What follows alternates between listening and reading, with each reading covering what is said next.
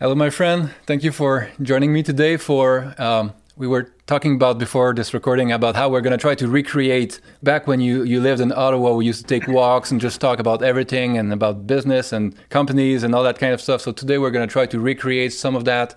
It's not an interview. It's a conversation about a couple of companies that you've covered in detail. Small disclaimer first. This is not investment advice. This is a general thing about everything we say, but also it's not because we talk about something that we're saying, oh, you should invest in this now, right? I think we're both the kind of investors that like to learn about interesting companies, and then eventually they may become good investment opportunities, but it's better to learn about them in advance. But anyway, I just want to welcome you. Thank you for joining me today. No, thank you so much. I think I was the first guest to appear twice on your podcast, and then David Sandra kind of came out of nowhere, and I think he made it to thrice, right? So I had to be here to make sure I'm at least at par with David. But given how prolific David Sandra is, I don't think I'll be able to keep up with him. Oh, it's a real horse race now. There's competition. That's good. Yeah.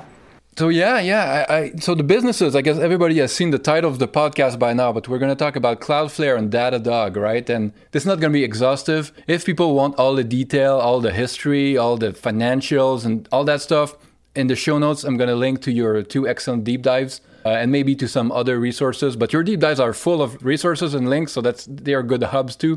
It's so funny how things can change quickly, right? Because I think when we first started talking about these businesses and when you put them on your own docket for deep dives, they were trading at incredibly high multiples, but everybody loved them and the multiples kept going up, which means that people kept recalibrating their opinions of the companies in more positive lights, right? Oh, this thing is worth 25. No, it's worth 30 times, it's worth 35. It's like people kept loving them more, basically. And now, just a year later, all these stocks are down 50, 60, 70, 80% in some cases. And the multiples have compressed tremendously, right? It's not the performance of the revenue growth and all that stuff. The gross margins haven't fallen off a cliff, right? A lot of stuff has still kept going, but the stocks are trading kind of terribly, right? So funny how those things change. But anyway, I guess that's part of the discussion today. But we want to mostly talk about the businesses, not the stocks.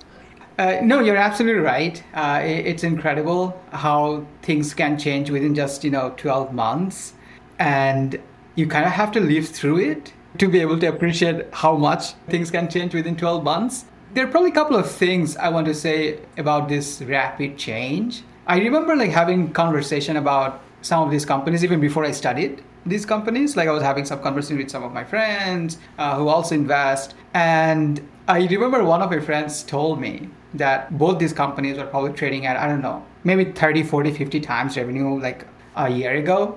And if you think about it, when something trades at 40, 50, 60, 70, whatever, revenue multiple that these companies were trading at, the kind of shareholder base that you have is very different. Your shareholder base mostly consists of very valuation insensitive investors. Right. So one is basically, let's say, obviously there are passive investors who are legally required to be valuation insensitive, right? That is what they're trying to do.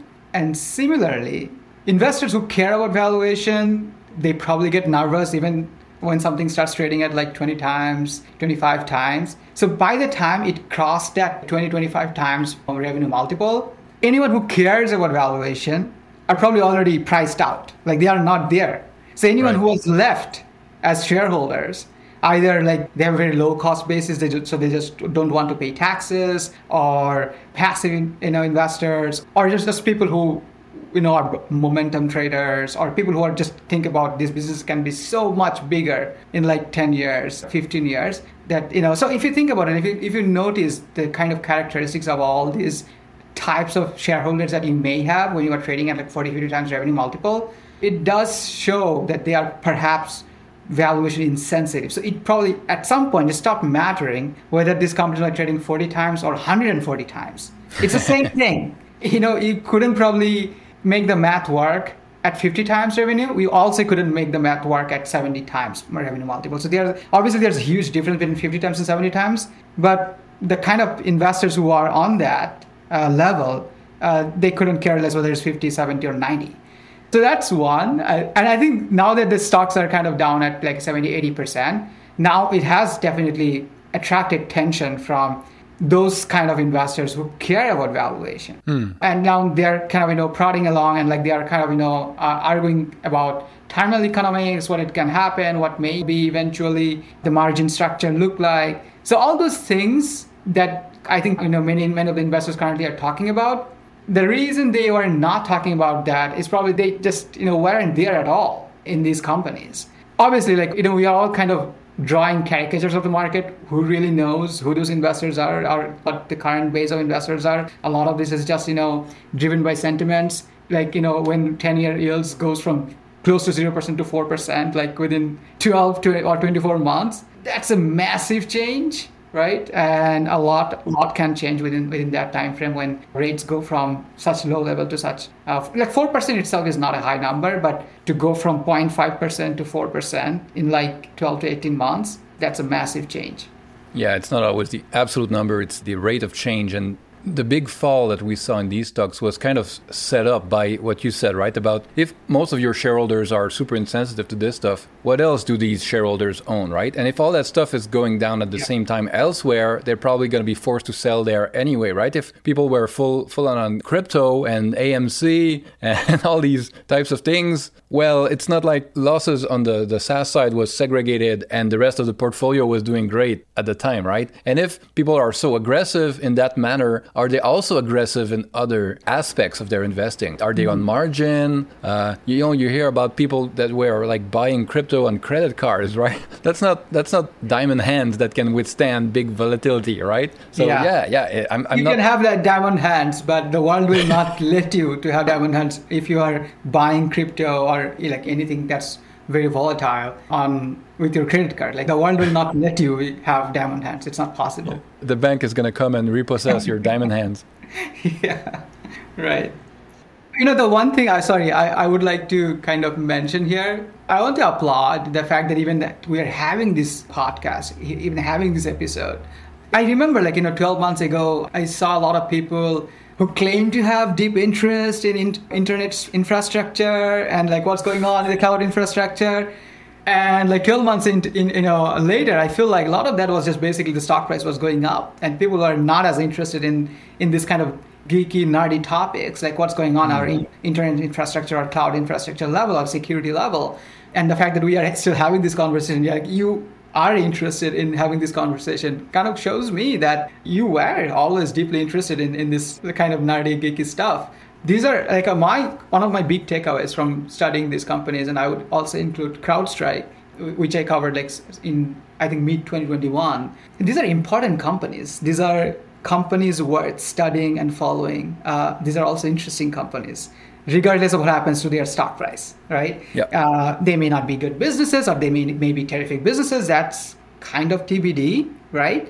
But I thought that was interesting. I thought all these businesses are very interesting. I didn't know a lot about these companies or a lot of how internet infrastructure or cloud infrastructure kind of is evolving or has evolved over the course of the last 5-10 years before studying these companies. So I really enjoyed studying these companies. And like I said, I applaud your continued interest, continued eagerness to learn about this stuff. And I think you were one of the people who kind of persuaded me, not directly, but indirectly, as I was kind of reading your newsletter. I was following some of these companies that you wrote about, especially Cloudflare. And I was like, I probably want to understand what this business is. I see you writing about it. I don't quite understand all the stuff that you write about on Cloudflare before studying this. And maybe even still, I don't quite understand everything that goes on in Cloudflare. But after studying this, my conclusion was these are very interesting companies and worth spending time on.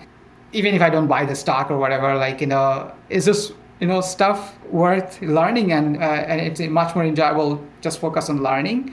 I'm pretty sure making money is also super important for anyone, including me, right? I'm not avoiding that responsibility and just trying to use learning as an excuse to lose money. But over the course of a long period, I feel like both are important. You have to enjoy learning and you also have to make sure you are making money if you want to survive in this world of investing. Yeah, no, you make a great point. It's It's like in crypto, right? When the prices were going up, everybody was so interested in cryptography, right? And there's the private key here and the public key there. And then when it starts going down, suddenly like people don't care about that. So it's same for internet infrastructure. You find out who the real nerds were. And in my case, like I got interested in these companies because of the tech angle and only kind of like looked at them as stocks afterwards. Yeah.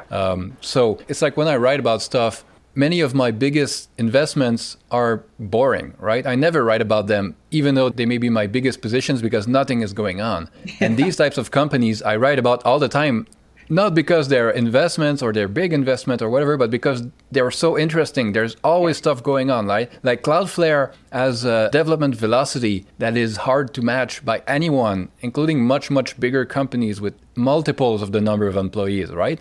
So it's ridiculous how much stuff they come up with in a year. Like it's almost impossible to keep up with, right? We're not even going to try to cover everything today. So yeah, to me, there's a big difference between like what's interesting and then what you invest in. But I find that for my wiring, for my personality, I much prefer to start with what's interesting first, because that gives me the fuel to learn about it deeply enough that if it ever becomes a good opportunity, I'm going to be able to recognize it and then have the ability to hold on for the long term, even if it's volatile, right? Because if you buy something quickly just because the price was going up, you have no confidence in it and you have no understanding, right? So it may be a great 5-year investment or 10-year investment, but if every time there's a bump in the road you sell it, you're never going to get to that 5 or 10 year. Yeah.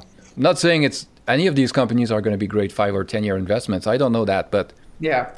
Regardless, they're still worth talking about. So that's what we're going to try to do today. I want to start with a quick overview of Cloudflare, because I think they may sound like something, everybody knows them by now, but I think most people have kind of no idea what they're doing, right? Their reverse proxy and their infrastructure is touching something like, at this point, I haven't seen the latest number, but probably like 25% of internet websites. That's huge, right? The internet is really, really big, right? Yeah. But most people have kind of no idea how that stuff works. So the kind of short overview I would give is that Cloudflare started as a content delivery network. That's a CDN. Yeah. So that stuff is like, if you have a server with a bunch of files on it, and all of a sudden, lots of users are trying to access the same files at the same time, it could overwhelm the server, right? You could have terrible performance or even like not be reachable by your users. So what you do is you put someone in front of your server, someone like Cloudflare or Akamai or some of these other companies that do the same kind of thing, like the big hyperscalers also do it, like Amazon.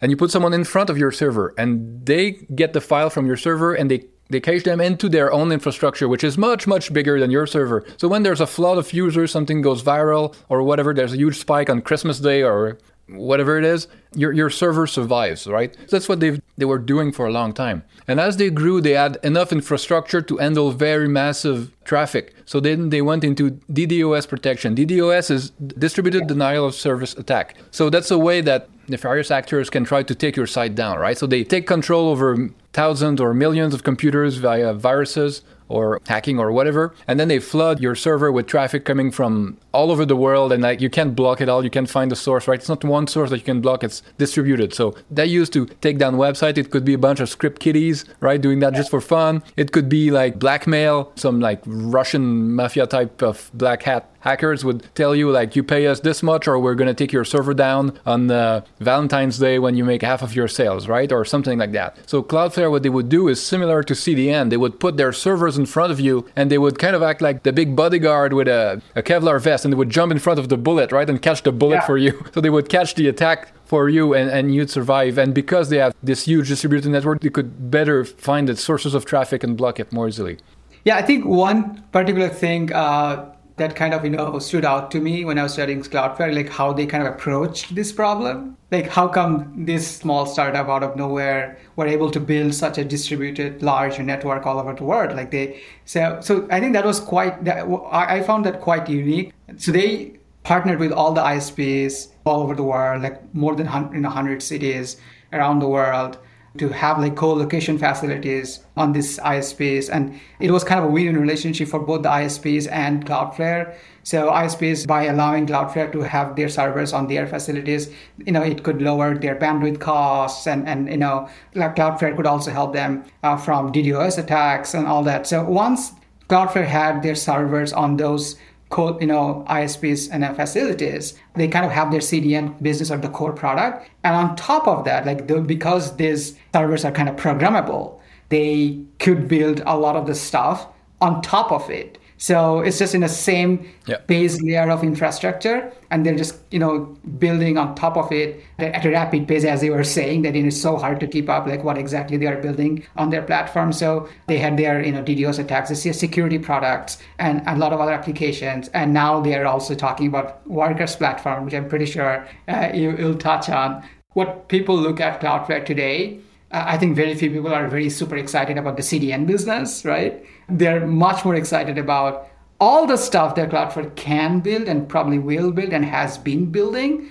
on top of that base layer of platform that they have on these different ISPs around the world on a distributed basis. And I thought that was very unique. I mentioned this kind of anecdote on my deep dive, Matthew Prince and Michelle Zatlin, the two of the three co-founders, other being Lee Holloway. So these, Michelle and Matthew Prince were meeting one of their advisors, and when they kind of explained what they're trying to do to solve the problems in the infrastructure level, the advisor was like, "Oh, you're trying to build a CDN." And I remember they didn't know what CDN is, so they kind of were nervous about it, and they kind of nodded along yes, very nervously said yes. And then after the meeting was over, Michelle and Matthew kind of looked at each other "Hey, what is CDN?" And they had no idea. And Michelle is from Canada, and she was like, maybe it has something to do with Canada, right? So the fact that these people didn't even know what CDN was, I think in retrospect was probably helpful. To kind of approach this problem, from a very unique vantage point. First principle, right? First principles perspective, rather than, we already have this, let's just kind of make it incrementally better. No, because they didn't know any of that stuff in the initial years, they kind of approach it in a very, like you said, first principle basis, and approach this problem in a very different way, in a way only probably, startups could come up and disrupt the incumbents. If they were trying to do something what Akamai was already doing, I don't think we would be talking about Cloudflare today. Yeah, for sure. If you just copy what someone else is doing, like in Cloudflare's case, you would have a very, very different infrastructure. And it wouldn't be flexible in the way that allowed them to level up with all the other stuff, right? I think you said it very well. The CDN stuff was the Trojan horse that got them in the door, right? Because from an ISP's perspective, if every commercial customer, every just private citizen connected to you is going all day long and surfing the web, and every time they're going somewhere that you have to connect to the outside internet and go somewhere and go back, that's all bandwidth costs, right? Connection costs. Yeah.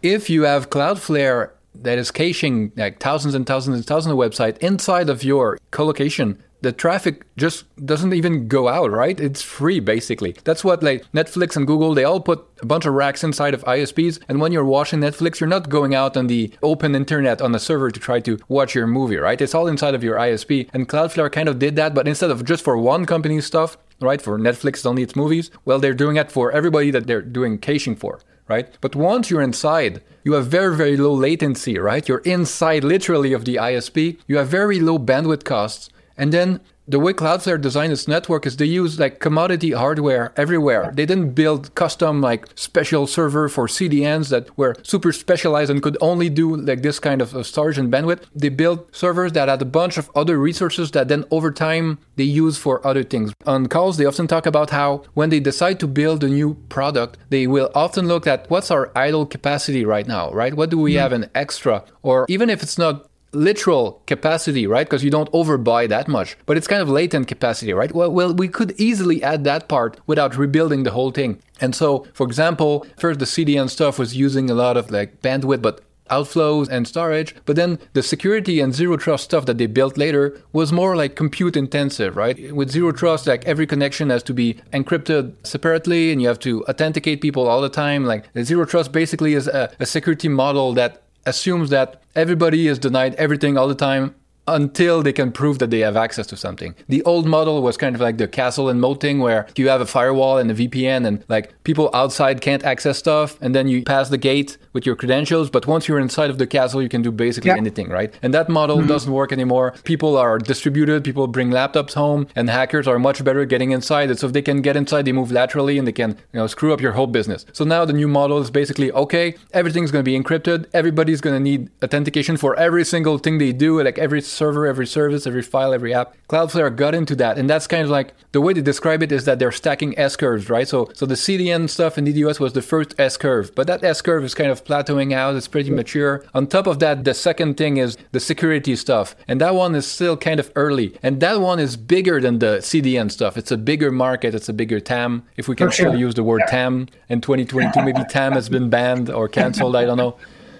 So that's the second one. But they are already working on the next one, right? The third one is the workers stuff. So they were looking at now they have like 275 locations around the world full of servers. And those servers, like, they still have a bunch of resources. And so they figure out that rather than be kind of dumb servers just serving like HTTP requests as a CDN, well, what if you could do a bunch of compute on the server, basically an edge platform, right? Instead of having to go back to the central server to do the logic of an application or a service, if you could do that logic on the edge, right? It would be faster for some stuff that's very latency dependent, but also, and that's kind of like the big use case that they discovered, in this world of like regulations, and every country in the EU has different data laws and privacy laws, and that stuff keeps increasing. Well, if you can process the data locally and follow the local laws and regulations and all that, that's a huge value add. But the big hyperscalers, their whole thing is scale, right? They try to be centralized. They try to have like a big DC for the whole region, and they're not kind of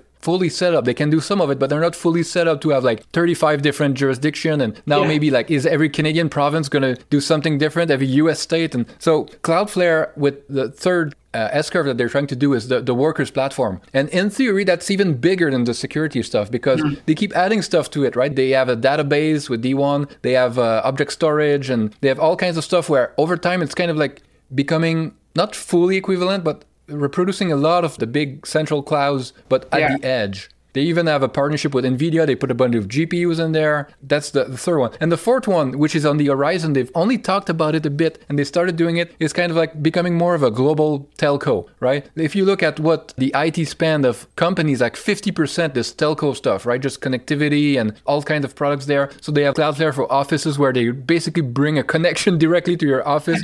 And instead of connecting to an ISP, you connect directly into Cloudflare. So they keep adding stuff on top of each other to kind of build a meta S-curve or something like that. Yeah, no, I think you summed it up so well. No, I think, they are definitely trying to stack one S-curve on another.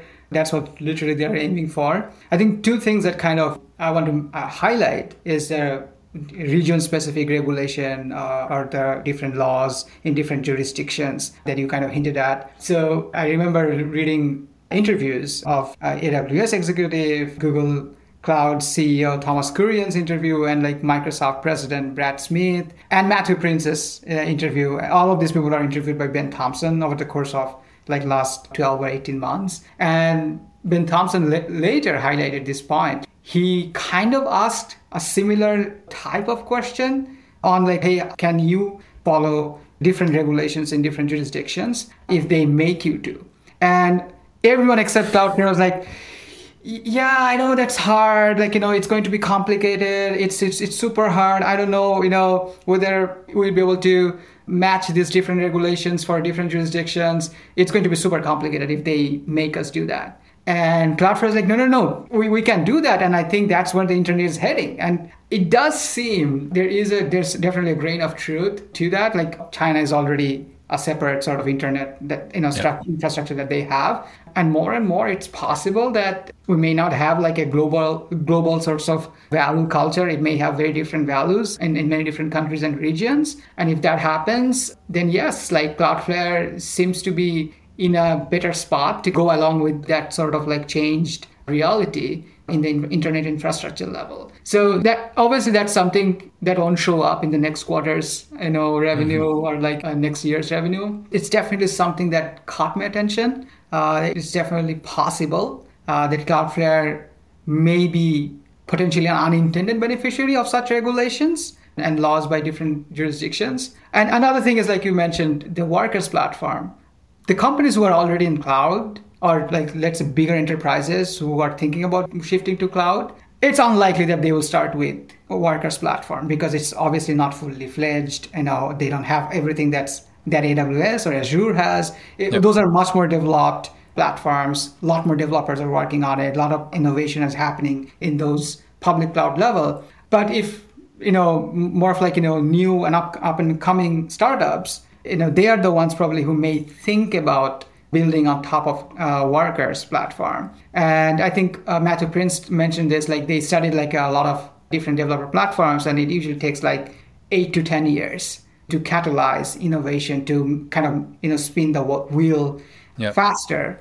And get the tools mature too. Yes. And I think it's been 5 years since they launched. So yeah, we'll probably have much better clarity, probably in 3 to 5 years down the line, what exactly is the potential for this platform. I think, if I remember correctly, 15% of their customers are building on top of Workers platform.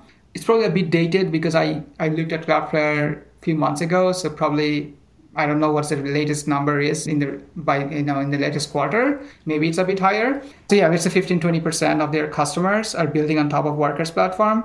And if they can get this number to like 50, 60, 70%, and as they kind of platform, the number of customers gets bigger and bigger, that can be something quite. I feel like those are the kind of stuff. Like what is the potential for Workers platform? How big it can be? Those seem to be harder to model. Yeah, right? They kind of don't even try, right? They often talk about like their TAM, and they're like, and we don't even try to give you a number for workers. And then they say something like, because the numbers get so ridiculous that you wouldn't believe us anyway, or something like that. But I kind of like the long-term thinking on workers. When they talk about it, it's always like, we don't try to like squeeze the lemon right now, right? We don't try to get money from it right now because all that matters is adoption from developers, right? And so they announced like a fund with VCs. They were trying to raise a $1 billion fund from VCs to finance startups building on workers, which is kind of great, right? Because they're leveraging other people's money to help build up their own platform, right? So if you can do it, that's a good position to be in. But then the fund was oversubscribed. It was like 1.25 billion. Okay, great. And then like a month later, it's like, oh yeah, the fund is now $2 billion with 40 VCs. It's like, well, if Cloudflare can have access to $2 billion of VC money to spend on the workers platform to help train engineers to know all of the tools, because that's the thing with engineers, right? If they have a choice, sometimes they don't, but if they have a choice and you give them a tool and they learn it and they like it, they could stick to it for a long time, right? They move company and they try to use their favorite tools at the new company. And that's kind of like how AWS started at first, right? It was more of a startup thing. And over time, a bunch of these startups became the huge companies of today. And I think that's kind of like Cloudflare is trying to seed its platform with that kind of energy, right? Okay, over time, we're trying to become respectable and track the big companies, but also we want a bunch of like planting a bunch of seeds, like let 1,000 flowers bloom in there and see what happens. And maybe the next Uber or Airbnb or something is going to build on the workers. What do you think is the likelihood that some of these more, let's say, successful startups who end up becoming a lot bigger over time may graduate to, let's say, more established public cloud? Like if it's so easier to kind of move from, like one of the things that, Matthew Prince talks about, like AWS has this egress fees, it's so hard to take the data out. And if, Cloudflare makes it easy and keeps it as easy as it is to move in and out, can't some of these bigger customers just graduate to, let's say, AWS or Azure? Because these public cloud companies, like they're obviously, investing hand over fist on these platforms. Yeah. It's hard for me to believe that companies like Cloudflare will be able to match the level of innovation that we will see on the public cloud level, like the top three that we have, AWS, Azure, and GCP. Do you think that that's a potential roadblock for Cloudflare's Workers platform to be successful? And before you answer, I want to make sure that anyone who's listening to this podcast knows that before this recording, like I actually explicitly mentioned that I want to have this conversation So it's not going to be like, I'll do most of the talking. Because it's a conversation, we don't know who is going to do more of the talking. It could very well be Liberty doing 60% of the talking. So yeah, but I'm really interested. Like, I'm here to talk about these companies because I'm actually interested in hearing also Liberty's view. So I'm not just in expressing my opinions and views, which I can do from time to time, but I'm also very much interested in listening to what Liberty thinks.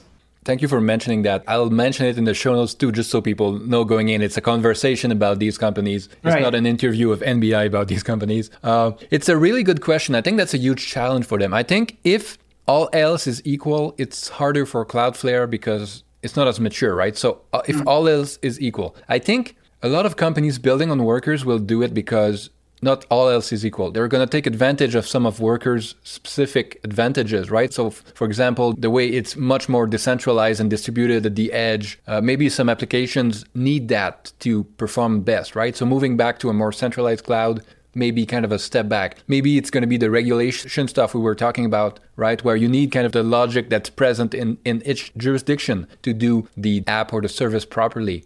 Cloudflare also seems to have a very, very efficient network, partly probably because it's co-located inside ISPs and all that. So that's why they have like free egress on R2. Their storage, like that's S3 compatible, right? They're trying to compete with Amazon. The dynamic they're going for is like, okay, we're offering you something similar to S3, but without egress costs, right? Because a bunch of people have huge egress costs on AWS. And the way Matthew Prince said it is like, either we win some customers because we're offering something cheaper, or we push Amazon to lower its egress costs, which will make our network more valuable.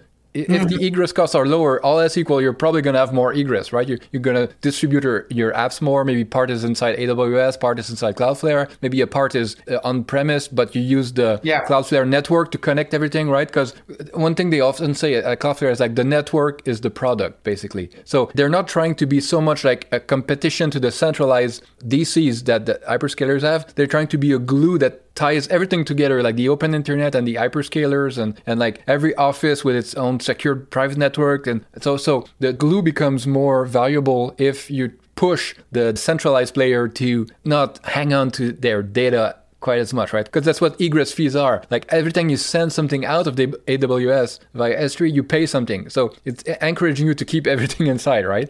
Yeah, but what is the public cloud's incentives to kind of play along in Cloudflare's terms? Like switching costs or lock-in, I think is one of the key reasons why investors love this public cloud companies, right?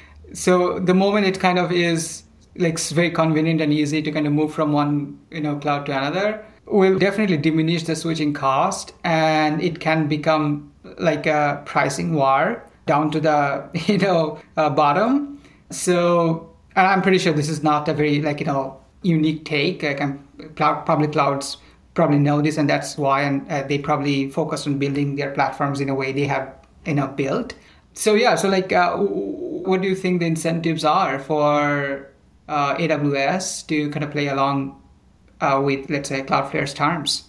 So far, they seem to have kind of taken the middle road where they reduce their egress fees, but not fully, because AWS is so big that they're looking at Cloudflare. It's like, oh, it's $1 billion total revenue company. But like if you disaggregate the parts, right, the part that they're fighting for is much smaller. AWS is not going to lose $2 billion to win $100 million there, right? So in a way, that's kind of what Cloudflare is probably hoping. For a long time, they're going to be able to build stuff kind of from the bottom, right? Trying to disrupt things by building cheaper products, by using all this excess capacity that they have on their network that was built for kind of something else. Right. And by the time they become big enough to be noticeable by the huge players, well, they're already big enough. They already have the scale to be a real competitor. I think that's kind of what they're hoping to do, like classic low-end disruption. That's also why Cloudflare has a huge free tier. They have like probably around 5 million free users. That's insane, right? That nobody else is like, yeah, we're giving away really good versions of our services. The free tier is not just a trial, right? It's not like, oh, try it for 10 minutes and then you have to pay us. Like I'm on the free tier of Cloudflare for some stuff, right? I'm on Warp Plus and a bunch of stuff.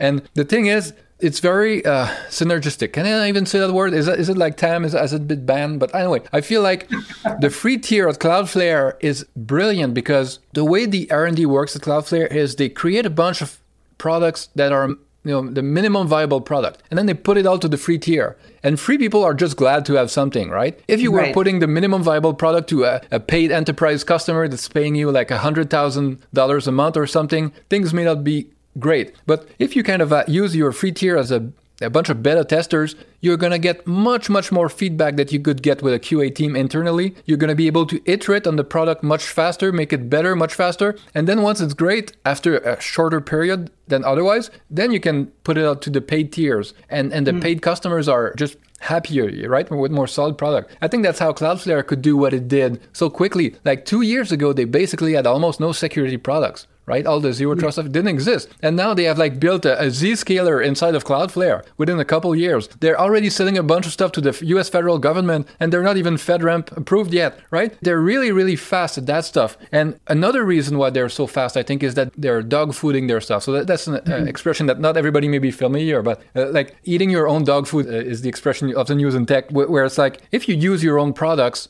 you're going to be much better at figuring out like what's wrong with them, how they could be improved, right? Once in a while, I'm sure we've all bought something and it really sucks, and you're like, did the person that made it even try it? Right. You try for 5 seconds and you figure out all the problems. Well, Cloudflare, almost all of their products now, like the zero trust stuff, is built on the Workers platform. So they're building their own products on their own platform. That helps them build the products faster, but it also helps build the platform faster. Workers is improving faster because it's used in-house, right? The engineer that's working on the zero trust thing can turn around and tell the workers, engineers, hey, this thing, you could make it better this way or that way. And so this kind of tight feedback loop, right? John Boyd would say the OODA loop of Cloudflare is very, very tight and very quick. And part of that is building on your own platform. Part of that is the free tier. Part of that is that the CDN stuff, right? The network is also kind of a sensor network. It's not only sending traffics and bits and pipes. They can also monitor the whole internet in a way that few companies can. They can route around damage and traffics and clog parts, and they can see from where the attacks are coming so that the security stuff can be trained, right? Their machine learning models and everything, a bit like CrowdStrike, can be trained with a bunch of the data that they get from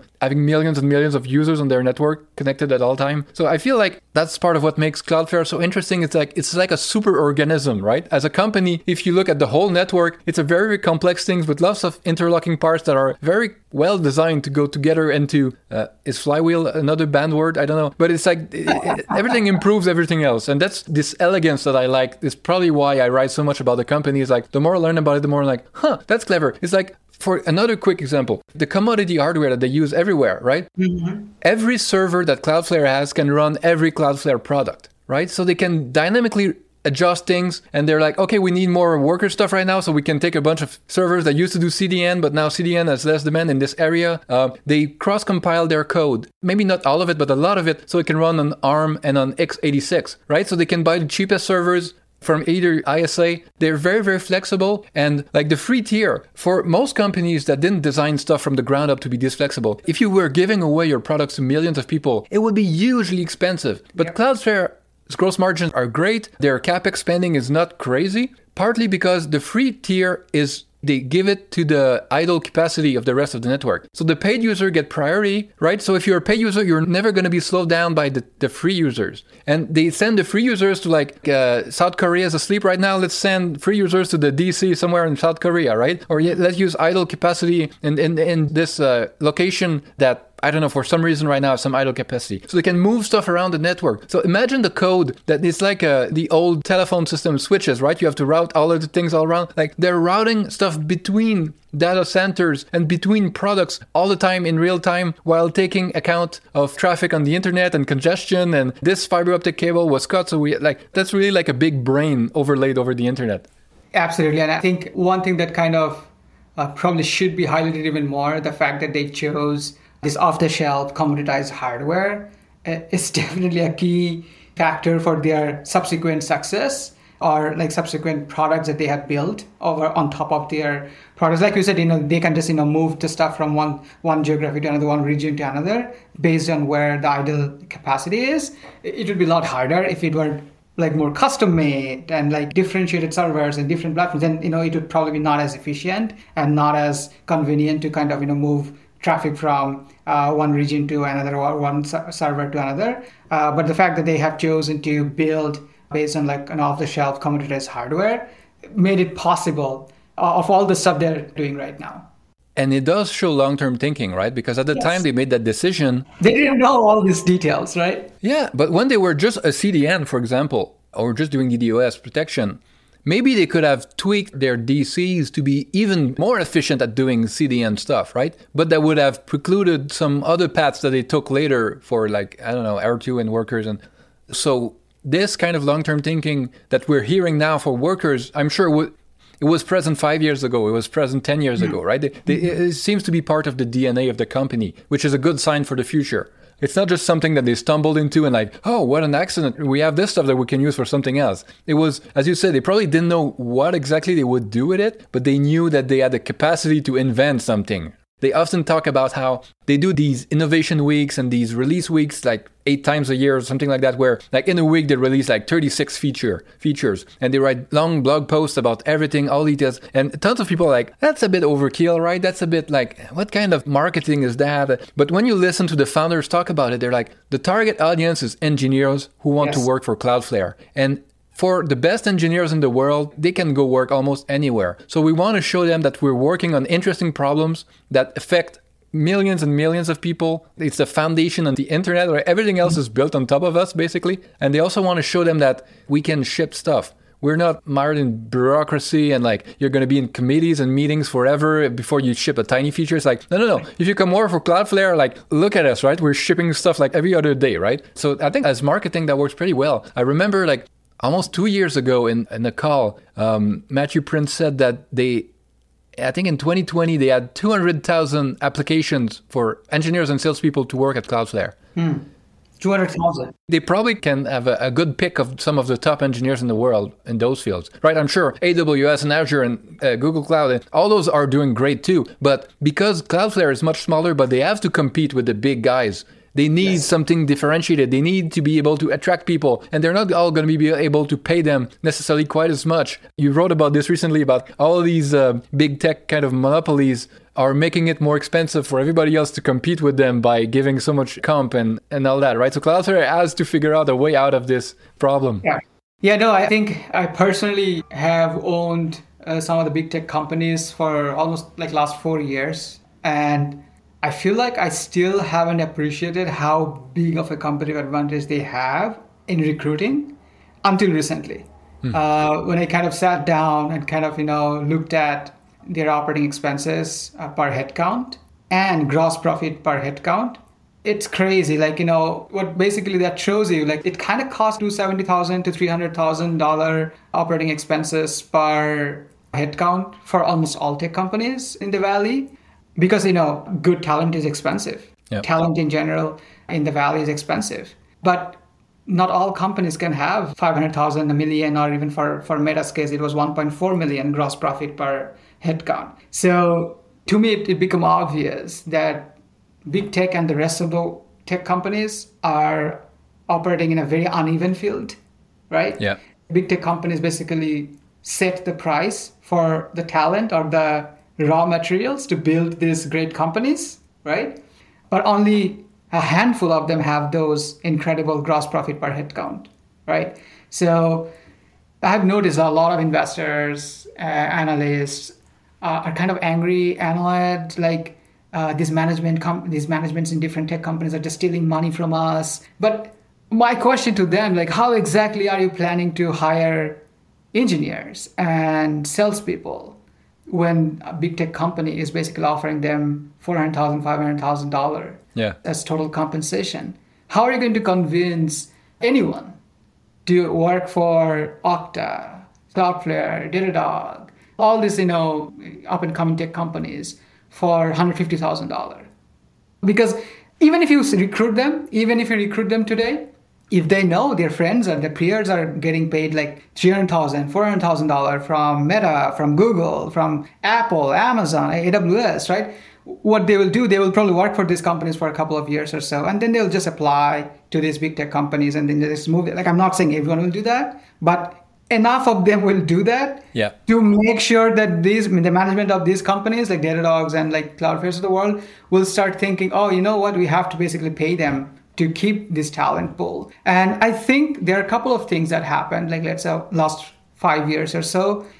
if I were, let's say, Matthew Prince or Olivier Pomel trying to hire someone, my pitch would be, hey, look, we are up and coming. We can't pay you as much as Google or Meta. We can't do that.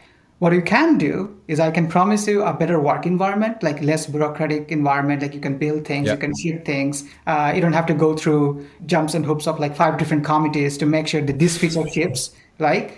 And actually, many of the big tech companies don't have probably alternative because they are scaled platform. They have billions of people on their platform. So any even minor mistake is amplified, right? And gets a lot of attention. If you are making a minor mistake in, let's say, in some of the smaller tech companies, you may get some hit, but it's not going to be like a Wall Street Journal front page news, right? So that's number one. Like, hey, you get a better work environment, less bureaucratic work environment. And we can pay you our stock. Like it's Google's market cap is probably not going to from 2 trillion to 4 trillion, right? Or 1 trillion to 3 trillion. Like, you can't really compound your capital 3, 4, 5, 10 times, but we are just 5, 10 billion, 20 billion market cap company or whatever, and if we really build a great company, we can make it $100 billion company, $200 billion company in 5 years, 10 years. And you can grow your wealth, along with the companies that we are building. And I think for a long time, that seemed quite a credible pitch. Like if I was just imagining if I were in this like kind of employee's shoes, I would think that's credible because if you think about there are a lot of companies, Shopify, Twilio, Cloudflare, Datadog, I think Shopify and Twilio specifically. I actually remember the number on Twilio because I kind of mentioned this in one of my deep dives. If you joined in like sometime in 2017 at Twilio, the stock basically became 20x from like sometime in 2017 to like top of 2021. So I'm not saying everyone got 20x, but I'm pretty sure most of the people who joined Twilio get 5x, 10x, 15x over the last like 3, 4, 5 years if you're taking 2022 out. So it was a very credible pitch. People and employees could actually believe that pitch because it's credible. It's not something made up, right? They could see that their peers are making more money by working at these companies because the stock is going up a lot faster than these big tech companies. Like big tech companies did fine, but it's nothing like 5x, 10x, 20x, right? Over the course of like 3, 4 years. And it is also true. These companies are less bureaucratic. So this was a credible pitch. Now, I guess my concern is like after kind of looking at these numbers in more details, I think at one hand, these companies are getting bigger, right? So these are not $100 million, $200 million revenue companies. These are like $1 billion, $2 billion revenue companies, right? So over time, they may become slightly more bureaucratic, but definitely not as bureaucratic as, let's say, big tech companies, but they will be slightly more bureaucratic. And there's always this new and up and coming other startups like who are at like 100 million, 200 million, right? So if you are playing with that, you can probably join a startup, a private company, although there are lots of other problems. Let's not get into that. But then the other thing, like about the stock price, that is also a big question mark now, right? Like whether these companies can be theoretically, yes, they are probably, many of them are probably around 2018, even some of them are probably 2017, 2019, like around this level in terms of market cap. But there's a lot of question mark because of the rates, because of a lot of investors are now asking about margin structure and all that. So I think one of the things that I have been thinking probably a lot more deeply than I used to is how exactly a company can be able to recruit talent in a more efficient way. Like I know Adyen has an advantage because most of their employees are in Netherlands, right? Even Shopify has a lot of their workforce in Canada, which is clearly not as expensive talent market as the Silicon Valley. But the thing that really concerns me that many of these up and coming Silicon Valley tech companies will have a really hard time to lower their compensation, because if I were Mark Zuckerberg or Sundar Pichai, I would actually maintain that. I would actually maintain the high cost for this. Like what I would do is basically, if I were Zuckerberg, I would basically try to make sure how to improve the productivity of my workforce. And I would think, if I were Sundar Pichai or Mark Zuckerberg, like I would think this is an excellent opportunity to hire the top talents from anywhere from other parts of Silicon Valley. I don't have to necessarily increase my workforce. I can just show the door for, let's say, below performers or underperformers, and create some space. I think many of these companies are probably doing that. Like Meta just laid off 10, 11,000. They may do that gradually over time more. But it also creates space to hire back a lot of top talents that are out there all across many Silicon Valley companies. That's something I'll be paying more attention to than I did. But yeah, like I think I should mention, because these things can be influenced by what you own. I do own Meta, Google, and Amazon shares. So it's possible I'm just over extrapolating some of my existing biases. But I do think it's definitely a concern if I were hiring, if I were in the talent market. There is probably a bit of a lull moment here in the sense, I think these companies, like obviously big tech is not hiring right now. They're kind of in a retreat mode, but I doubt they will be in a retreat mode for too long. Right, so they will probably come back to the talent market maybe after a year or so. So now this up and coming Silicon Valley tech companies, like smaller companies, they will probably still be able to hire well, let's say next 6 to 12 months. But beyond that, I think the big tech will probably come back at some point when the economy sort of stabilizes. So the question about total comp, like a lot of the time I myself used to kind of think, yeah, these companies are investing aggressively, and over time as they scale, they will be much more profitable. I'm questioning that assumption deeply, and it's not the stock price. I don't think it's the stock price going downwards that's influencing me.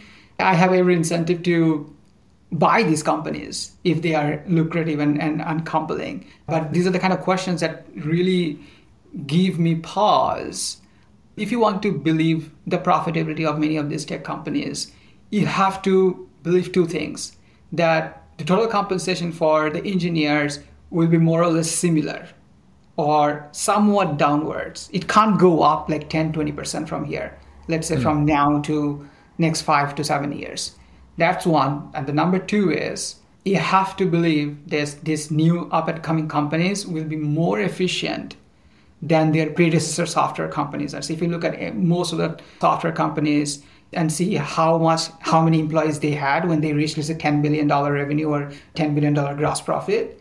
And if you put that number and multiply that with the average total compensation that engineers or salespeople get today, and then you see that there's not much profitability left, even after like 5-7 years.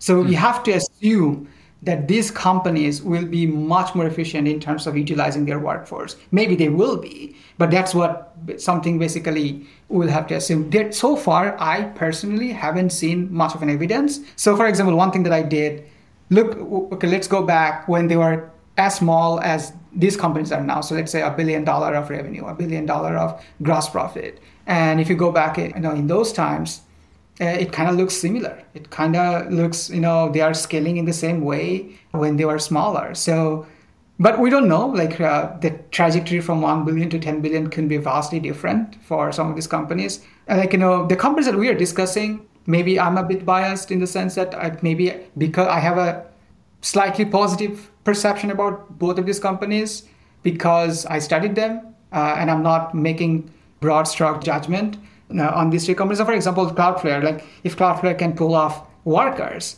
then yes, their journey from $1 billion to 10 billion would be probably vastly different from, let's say, Salesforce or ServiceNow. ServiceNow is like probably $4 or $5 billion gross profit. So yeah, so Cloudflare journey can be different. That's what basically you have to assume or believe.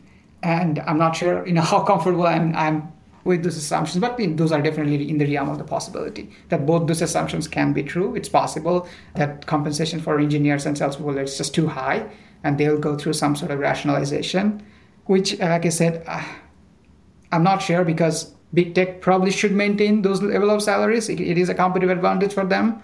And the second is their trajectory from here to there, here to, let's say, 5 billion, 10 billion gross profit. That is possible, I guess, but we'll see. We'll see how that evolves. Yeah, you bring up so many good points. One of them is, even if big tech is retreating somewhat in hiring, it's a relative thing, right? So if they're retreating by 1x, but the smaller players are hurting more and they're retreating by 2x or 3x or going out of business, big tech is still gaining in that. And if they can come back quicker, well, I'm going to make an analogy. In the same way that Google and Apple taking a big cut on their app stores is preventing a bunch of businesses from ever existing, right? If you have a business where by giving away 30% or 15%, you just can't make it, right? It's not a high profit business. You just won't exist at all. So you end up with a bunch of stuff where like selling coins on Candy Crush or whatever, like pure profit. But there's a whole cohort of businesses that may have existed without that cut. I feel like big tech keeping salaries very high for engineers and I don't know, designers and salespeople, by keeping those salaries very high, it's kind of like doing the same thing, right? It's like a tax on the industry, and anything below that may exist if you could pay engineers 100K, but can't exist if you have to pay them 300K. Right. Like those companies won't even get started. So the hope with this kind of slowdown and recession and the kind of tech bubble popping and all that stuff, the hope for me was, well, maybe we're going to see tons of great new companies because startups will be able to hire now. And like it's going to free up a bunch of talented engineers that could have been doing more useful things for the world than like trying to optimize by 0.00001% some color on some Google ad page somewhere. Or I hope that's what's going to happen. But maybe the alternate scenario is just that big tech is so strong and profitable that they're going to keep the floor high. And it's actually the smaller players that are going to hurt even more. And I don't know. I still believe that the very best startups and the very best ideas get stronger in these types of downturns. But maybe big tech is the difference with 2002, right? Or the other types of tech winters. And another very interesting aspect of this is how human psychology works is that when it felt best to go work for these tech companies was when it was the worst time, right? In 2001, you were looking back and seeing the stock charts going vertical and you're like, oh, wow, my stock comp is going to be worth a fortune, right? And that was the most dangerous time. And right now, everybody's like, stock SBC and like, I want to be paid in cash. And now maybe the best time to take some of these jobs if things turn around and in, I don't know, 5 years, the RSUs do well, right? I don't know, maybe not. Maybe we're in a longer difficult period for tech. If you forget about valuations, if you only look at the businesses and the cash coming in, these are still very, very, very good businesses, right? Super high recurring revenue, super high gross margins, potentially very good unit economics. They're reinvesting a ton in growth, but a lot of these businesses, if they took their foot off the gas with hiring, we would hope that the margins would scale well. We don't see it, and that's the thing, right? At some point, it's all like, well, is the theory correct that they could do it if they wanted to, but they just don't because it creates more value to just keep growing faster? I guess that's a question that someday we're going to see the answer to. Yeah, so I think obviously some people mention this, like if it's so hard to be profitable, how come this PE, private equity guys just buy these companies and then make it profitable, right? Right. I think, there's definitely something to that. First of all, I personally don't think these are structurally unprofitable businesses, right? I agree. And I do think we have to level set that to make sure that we are not arguing against a straw man case, right? These companies are still worth 10, 20, 30 billion dollar, right? So obviously market is not saying these are structurally unprofitable business. These are, the market still believes, and I do think these can be profitable businesses. Now the question, the crux of the debate, I think, is how profitable. Right. So yes, PE companies can buy these companies. PE funds can buy these companies and turn them into profitable business. Right. Because if I give you an assignment, if I give Matthew Prince an assignment, hey, Matthew, you have to go out there and make this a 10% GAAP EBIT margin business by the next 3 years. I guarantee you he'll be able to do it. Oh, we could probably do it within 6 months, right? Just fire a few people and... Because that's the assignment. I am giving you just in 3 years, in 5 years, you have to do this. But when you are building a company with no time horizon in mind, you are not trying to get to a particular margin, right? To flip it to public market again or to flip it to another PE buyer, right? Right. You are with this asset. Whether you like it or not, you have to keep building it. So if you're a public company, if you are especially a founder, I think they have a very different approach to situation like this. Yes, they can be profitable, but that is not that way. I think a lot of the times, like people think, oh, they can be profitable. Of course, they can be profitable. These are $2 billion businesses. What do you think that a $2 billion revenue business or $1 billion revenue business can't be profitable if they want to? Yeah, at 80% gross margins, right? Yes, they can. Obviously, they can. But at what cost? If they become profitable, if Cloudflare becomes 20%, let's say, margin profitable in next 2 years, 3 years, obviously they're not probably hiring as much. Obviously, they're probably not doing some of the other stuff they would. So definitely there is a trade-off here between top line and margin, right? Yep. it's a balance game, like most things in life. You have to balance these things. And last 3 to 5 years was just, probably not so balanced. Like people were literally, rewarded to accelerate their top line, regardless of profitability, right? So it will probably be a different sort of balancing environment in the next, let's say, 3 years or so. So we'll have probably some clarity in terms of what is the extent of the trade-off. But yeah, that is the key debate. Here's something that I want to specifically highlight. It's not about Cloudflare or Datadog, but I think it's somewhat related. I was looking at CrowdStrike's yesterday's earnings. Yep. Yesterday being 29th of November, right? So they mentioned, they have this slide of their long-term operating margin. And this is very common. Like most software companies have this. And they have, long-term operating margin as 20 to 22%. But that's a non-GAAP number, right? What's their stock-based compensation as percentage of revenue today? 23% in 9 months so far. So even if you assume this 22-23% of SBC as stock-based compensation as percent of revenue will go from 22% to, let's say, 12% or 10%, which, by the way, never happened. Like if you look at last 12 years of other companies who scaled from, let's say, $1 billion revenue or $2 billion revenue, $10 billion revenue, what did their stock-based compensation did in this period? It didn't go down. It kind of stayed flat or actually went up, right? So and I'm not saying it will go from 22% to 32%. I think that it just doesn't work that way. But to assume that from 22% to 12%, 10%, even if you assume that, that's a 10% margin business. And the thing is, management is not even attempting to make it. They are under the impression it's a 20% margin business. So if you don't measure it, you can't really aim it, right? So they may feel great. Oh, we actually reached our long-term margin target, 22%. What's the SBC as percent of revenue? 20%. So basically have a break-even business, right? If that is a long-term target, that is structurally destructive. I feel like all these long-term target things are kind of meaningless, right? They're just telling a bunch of analysts kind of what they want to hear, but over time, they're all going to change them and it's going to fall somewhere very different, right? If you told Matthew Prince or George Kurtz, okay, you can't grow faster than 15%, do what you want, but cap it at 15%, right? What would the margins be? They would have great margins, right? But the value of growth for these companies where revenue is extremely sticky and high gross margin, is the growth is worth so much that they're not even thinking about trying to optimize for margin. So they give kind of all the same numbers, right? All of these companies have kind of the same target operating margin numbers. You look at Snowflake, they're just telling analysts kind of what they want to hear, but I don't put any stock in those numbers really. I think they could tweak them. If they pull the lever one direction or the other, they could get almost any number they want in between those things. The question is how much value is created by each approach, by each kind of set of levers.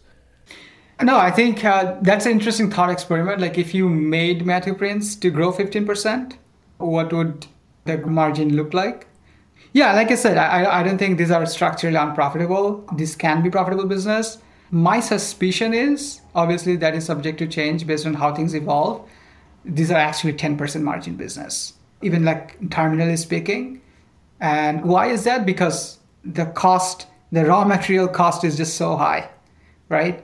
There are elephants out there who make sure the cost of these raw materials don't really go down rapidly or precipitously. And so one way, if everyone majored in computer science, probably yes, then supply would just go high. These things take time. I looked at the numbers are not crazy. People are still not graduating with CS major as, it's not... Probably. Yeah, maybe AI is going to make engineers much more productive, right? Copilot is getting better all the time. Yeah, so that's another thing. I feel like that's one way I can be wrong in my assumption. If AI becomes such a huge force that makes a lot of the density of employees irrelevant, not irrelevant, less relevant, right? That's something I feel like, yes, when there is a necessity, you tend to come up with things that kind of solves your problem. There's so many companies out there, so many companies in Silicon Valley. If they're all 10%, 5%, GAAP EBIT margin business, obviously it's not super lucrative for the next set of founders to come in and build businesses, right? If the cost for the engineers remains so exceedingly high, right? So it is very much possible that AI may be a lot bigger force than many of us seem to think, especially in the context of how many engineers you really need to do these products.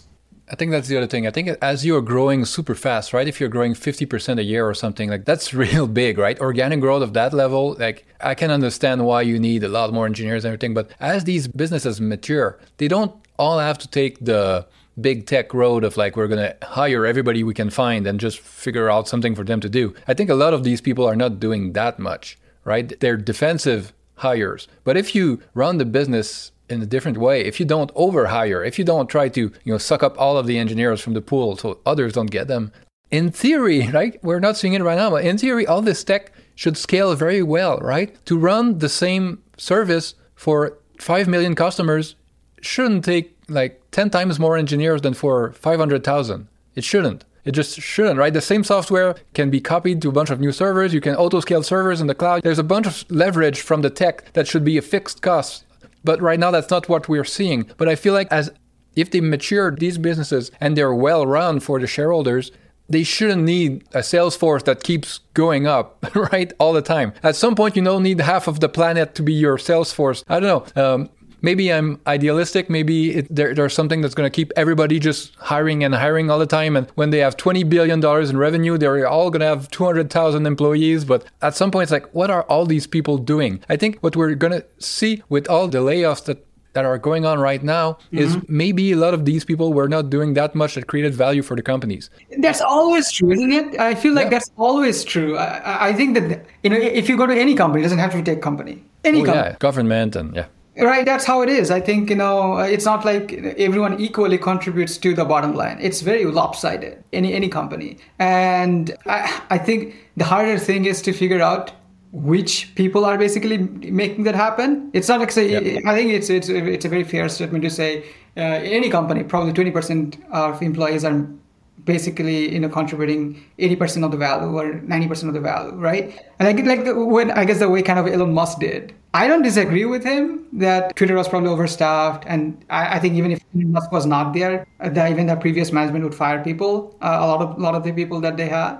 The difficult part, I think, as kind of news flow came along afterwards, it becomes apparent. Like he ended up laying off a lot of people that he actually needs. He was kind of hiring them back and giving new offers to come back. So that's the hard part. You can probably go into any company and just fire 20% of the people, but which 20% is the hard part? If in a week you fire half the people by looking at their printouts of codes, like you're going to make a bunch of mistakes, right? But right. I feel like tech is probably a bit different. If you're, a farming company or a contractor building houses, well, maybe like 30% of your people are like slow and they're dragging their feet and they're not doing their work, or they're doing bad work that needs to be undone by other. And like, okay, you could remove a bunch of people but it scales more linearly. If you're in tech, if you have like a few really, really good engineers, WhatsApp was like, 50 employees running a billion people service. You get tons of leverage from the actual tech. Like the computers and the software are basically virtual employees doing work for you. That's where you can get some of that leverage that is harder to get in other industries. If you're Boeing and building planes and you fire half of the technicians, well, the planes are not going to get built. But if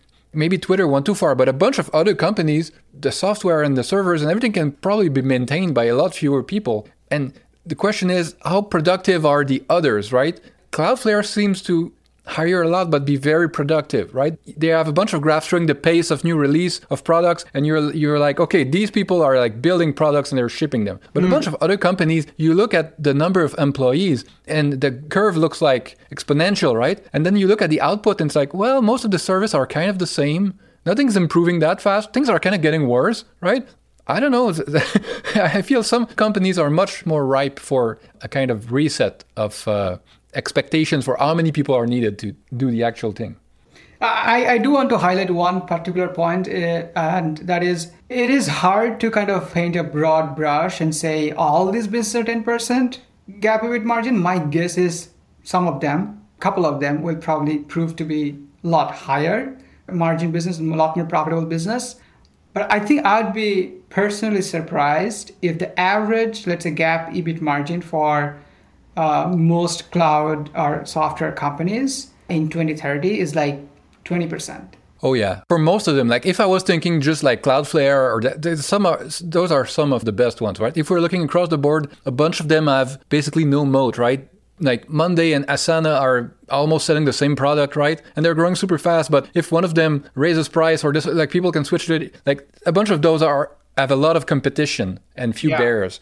Some others are more differentiated and they have more scale advantages, right? Or I say CrowdStrike, or it's machine learning stuff has more data points than a new competitor, a new startup, or like you can try to differentiate between some of them that have no barriers to entry and some that do. Like Cloudflare's infrastructure and its talent pool and this, like that's hard to replicate. So I totally agree with you that the average of a lot of these companies, like maybe the average is 0. I don't know, because there's a bunch of crappy ones that probably couldn't exist without a lot of free money, a lot of high price stocks, a lot of like a bunch of their customers are people getting VC money on one side, and there's a bunch of recycling of money in the ecosystem, in the tech ecosystem. If that goes away, a bunch of these companies probably don't have very real businesses. But if we're only thinking about some of the very best ones, I feel like at maturity, some of those may have like 30-40% margins. I don't know. It depends what they want to do, what the rest of the opportunity is, right? If they start to saturate their markets and they're like, okay, now's the time to go profitable. Well, I think we saw an example of this yesterday. Cloudflare raised some prices on some of their CDN stuff for the first time in 12 years. And in that 12 years, the plan has the same name, but what's inside of the plan is like, 50 times better and bigger and more, right? Their free plans today have more stuff than their paid plans had 10 years ago, right? But if Cloudflare was like, okay, we want to step on the profitability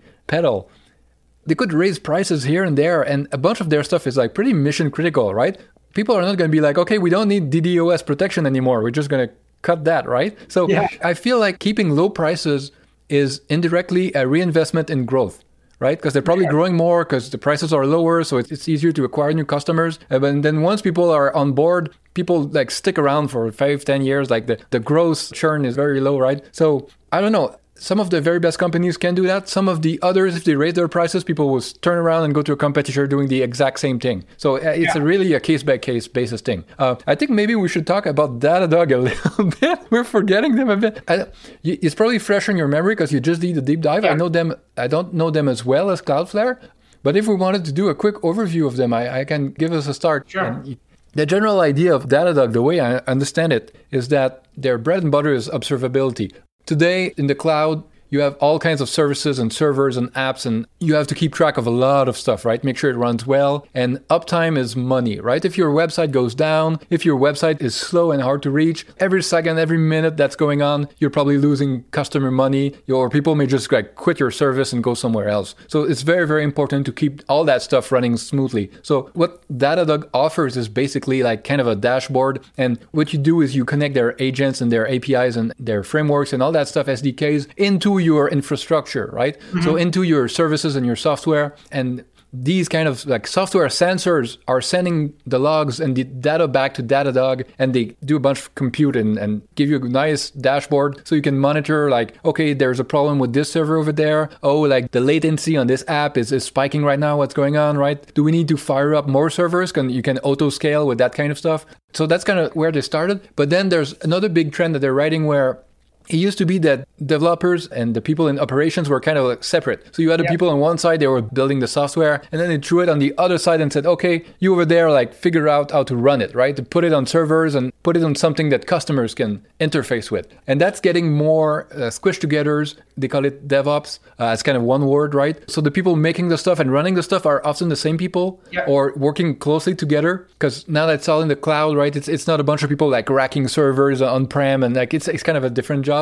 And that's further evolving into DevSecOps, where you bring in security too, right? Because Datadog has gone into security recently. And so they're kind of like riding that secular wave of all the stuff going on the cloud, all the stuff becoming serverless and disaggregated. And like, instead of having one big monolithic app running on one server over there, well, part of the app is running in that cluster over there, and part of the app is over there, and part of the app is an API at a totally different company. Like all that stuff is kind of glued together. And so to monitor all that stuff that's kind of spread around the world and around data centers, you need that kind of like central dashboard, a central view into all of it. And that's what Datadog is trying to do. And the security stuff that they're doing is interesting because all of the data that they're gathering for the observability part and the performance part, all that stuff is useful for security, right? It's a lot of the same logs. They like to say that they have beachfront access to your infrastructure, right? Once you put them in, that beachfront can be used to build all kinds of other products. So like many others, like CrowdStrike, right? They are building these new models all the time. I think they have like 14 now or something. Their customers are increasing the number of modules they're using over time. So a lot of their sales are to the same base of customers. And one thing that I learned from your deep dive that's kind of cool is that apparently just before IPO in 2019, they got an offer from Cisco. I think it's rumored. I don't think it's official. An offer from Cisco for $8 billion to be acquired.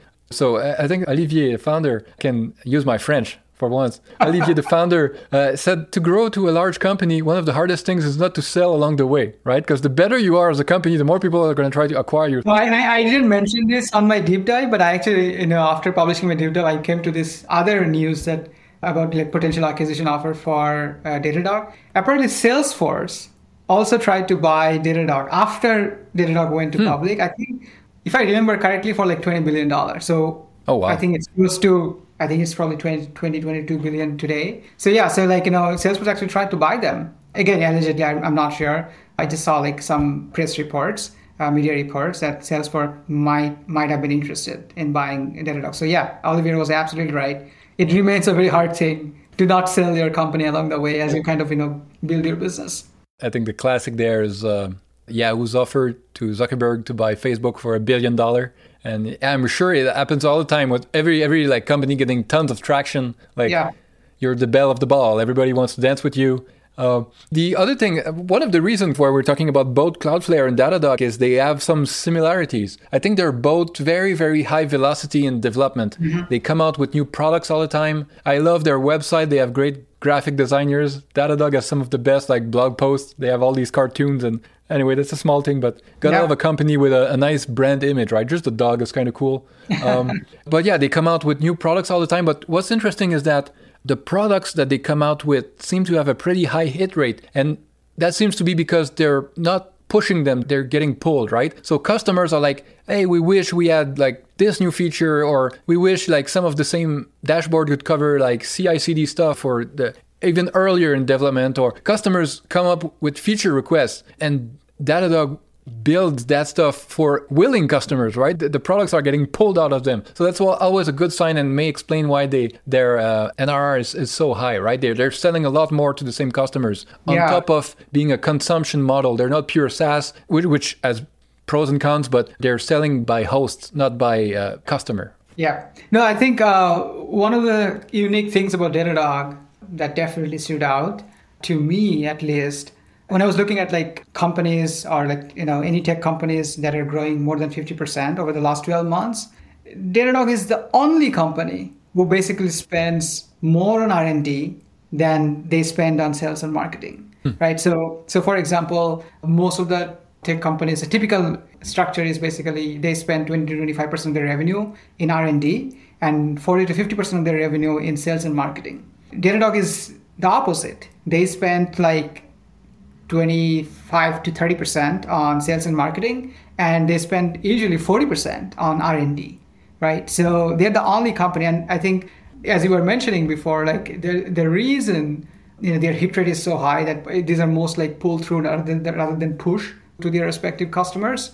They just build their product and they don't have to necessarily sell them. So one of the things that Olivier mentioned was, even when they kind of scaled from SMB to enterprise level, and I think this is a very common story, and this is actually a common theme for both Cloudflare and Datadog, even for some of the other tech companies as well. They all started like focusing on SMBs, and then they, and it's funny, even in 2017, I think Datadog used to have like 40% of their revenue from SMB. Now it's like 17%. Right. So it's not a long time, like, 4 years, 5 years. Similar story with Cloudflare as well. Like the smaller customers used to have significant contribution to their overall top line. Now it's not so much. So the way kind of Olivier explained is, even when they kind of, there is no difference regardless of the size of the customers that you are selling to. It's very bottom up. So even if they start with a CIO at a like large enterprise company, the CIO will basically, go to our engineers, talk to them. You have to convince them. And basically after, they kind of sell to those developers, like we're actually like, more of a bottom-up approach.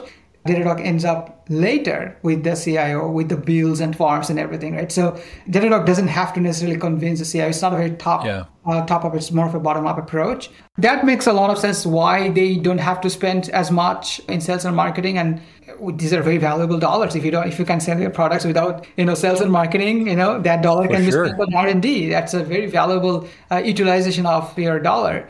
The only concern I have is because it's unique, it's something like this is perhaps their moat, right? This is perhaps for many of these small tech companies, it's so hard to figure out what exactly is their moat because they're still in the early stage, and it takes time to basically the moats to be formed, moats to be fully formed, and for everyone to appreciate and understand. Oh, that's why you can't really disrupt that business. That's why you can't. Now we have just signs of moat, right? We're not really sure whether this is going to be a much bigger moat in 5-10 years time. So for example, for Datadog's case, if they can maintain this operating cost structure, if they can continue to spend less in sales and marketing and more in R&D as they scale from 2 billion to 5 billion, 10 billion, that will create that will end up creating some sort of innovation mode or product mode over time, ecosystem mode, platform mode, right? But the only concern I have, that's a bull case. The bear case is basically, this is what Jeff Lawson used to say at Twilio. He even wrote a book, right? Yeah, I read it. All right. So he used to be a big evangel on product-led growth. And that worked. It worked for a long time. It did seem like, Twilio was doing what I'm saying about Datadog. Yeah. They're just building great products. They're investing more in R&D. But the challenge with usage-based model is your customer will always end up having a very power law distribution. The revenue distribution will have power law tendency. So the top 10% Datadog's customers may drive 80-90% of their overall revenue. Let's say 5 years from now. I don't know what's we didn't really disclose it, but my suspicion is that's how it may end up, the top 10-20%. And if you are a top 10-20% customer, you probably know that you are a big customer for Datadog. Now, the trick is... You have leverage. Right. The challenge, I think, that Datadog may have, Olivier is explaining how they price their product, right? So they say, hey, before launching a product, we were thinking about launching this product at $12 per instance, right? And the night before, we decided, let's go with 15. And they started with 15, and probably a few years later, they increased it to 18. And he said, there's no difference. So one interpretation is yes, the customers don't really care about price. They can just, they think it's a good enough price. It's a reasonable price. The other thing is when I realized that I am top 10 customers of Datadog, I want that to be $8 per instance. I will have that power. If I use 14 different products, 20 different products of Datadog, I want everything to be cheap. So that my question, my concern is for them to generate outsized profit margins, they have to be able to withstand that pressure. And that is possible if they think this customer is bluffing. I can price this customer at $18 and this customer can't do anything because this customer can't actually switch. Yeah, you have to be differentiated in some way, right? You can't just turn around and go to Splunk or someone else and get the exact same thing for a cheaper price. And there is truth to that. I do want to mention that there is truth to that. There is switching cost. It's not like you can just rip it off the next day if you don't like the price. Yeah, it's built in a lot of deep software like the SDKs and the agents. You can do it. It's not literally built into the code, but it's not just a switch that you flip either, right? But I think that's the key debate for Datadog. I feel like if in 2030, if we see Datadog is still spending less on sales and marketing and more on R&D, I think this company will be much moatier business, much more strong shape than any of their competitors. Right now, they have some competitors Splunk has sort of similar platform. They also are focusing on cloud. And if you look at their cloud focused revenue, they are basically growing at a similar growth rate. They used to grow at a similar growth rate in the last 3 years. I think this year, Datadog is growing faster than Splunk's cloud. So again, maybe it's because of the faster product iteration and the innovation that we are seeing on Datadog versus, let's say, some of their competitors. And that difference can grow larger and larger over time. In my opinion, it's very important. It's super important for that sort of narrative to sustain. Like, yes, we don't have to spend as much on sales and marketing because we are differentiating through product, and our customers, it's a very bottom-up approach. We don't have to necessarily sell it to the CIOs of the world to convince to buy our products. I have so many things to say. First, to be fair to Jeff Lawson and to Twilio, the problem with them seemed to be more that they don't have much leverage over the cost to the telecoms, right? They don't get, it's a variable cost to them, right? So they don't scale as well as, so maybe the kind of like developer-led, product-led kind of thing is still a good idea. And maybe Datadog is in a better position to do that more profitably than Twilio. For Twilio's case, I was actually specifically mentioning Uber. You have a big customer with lots of leverage and then poof, they disappear. And also WhatsApp, and WhatsApp is still a big customer for them. I just want to add this one point, and I'd be interested and curious to hear what you think. So one of the things that I'm thinking about, like Datadog may have a very bottom-up approach today in selling their, let's say, infrastructure monitoring, API, or logs management products. But obviously, they're now also getting into security and who knows what else in 2 years, 3 years, 5 years down the line, right? The question that I wonder, I don't have a good answer to, and I'd love to hear your perspective, whether it can remain bottom up as they kind of broaden their ecosystem, broaden their platform. Maybe the infrastructure monitoring products or APIs or like even log management doesn't require bottom up is totally fine for these kind of products. But is that also relevant for cloud security? Is that also relevant for XYZ? That's going to come up in the next 3 to 5 years. That's something I kind of wondered. I don't have a good answer to. I don't have a good kind of sense to how to think about it. But yeah, like I'd be curious if you have any thoughts on those points. I think that's a very, very good question. I feel like the answer is maybe some kind of hybrid. Maybe that's not satisfactory, but I feel like it's possible that you get in with the observability stuff by being like best of breed. You know, you do better there than almost anyone, and people like engineers, they go get you, right? Mm-hmm. And maybe for the other products, then you get into your distribution power, right? You get the bundle, because it's always a pull and a pull between, if you're building something, you're like, okay, I want a best of breed of everything, right? Okay, but then you have like 17 different vendors and you have like lots of agents and SDKs and APIs, and it's a big mess, right? So most people seem to end up somewhere in between where they're like, okay, Microsoft is going to be like 10 of our things, and then for 5 others, we're going to go best of breed, right? We're going to have like Zscaler or CrowdStrike there, or Palo Alto or Splunk or Elastic, or maybe Datadog, right? Maybe Datadog gets to be one of those, and then over time they can bundle other stuff with it, and people are like, well, we could go get our security from like someone else, but like, we can get it super cheaply with Datadog, and the agent is already there. We have to flip a switch and it's on. And like, so I feel like a bunch of their other products don't have to be quite as good, quite as best of breed, because they're just going to be bundled with, right? So maybe Datadog over time can be kind of like a mini Microsoft, right? Microsoft has big distribution power on one side, like it makes everything simple. Everybody knows, they go to one place, they get it all. And maybe for some other smaller subsection of the stack, people go to Datadog and they're like, okay, we're going to get like 4 things from you, 10 things from you, right? Maybe that's the way they get there. I also wonder if one of their advantages on cost is that they have a bunch of employees over in Europe. Like they're not all based in Silicon Valley. Maybe it's the kind of Adian advantage, right? I don't know if they can, if it's a long-term thing, if everybody else is going to do more like geographical arbitrage now that more stuff is done remote. I know that Cloudflare is a very remote company, right? That's part of their advantage too. Even before the pandemic, right?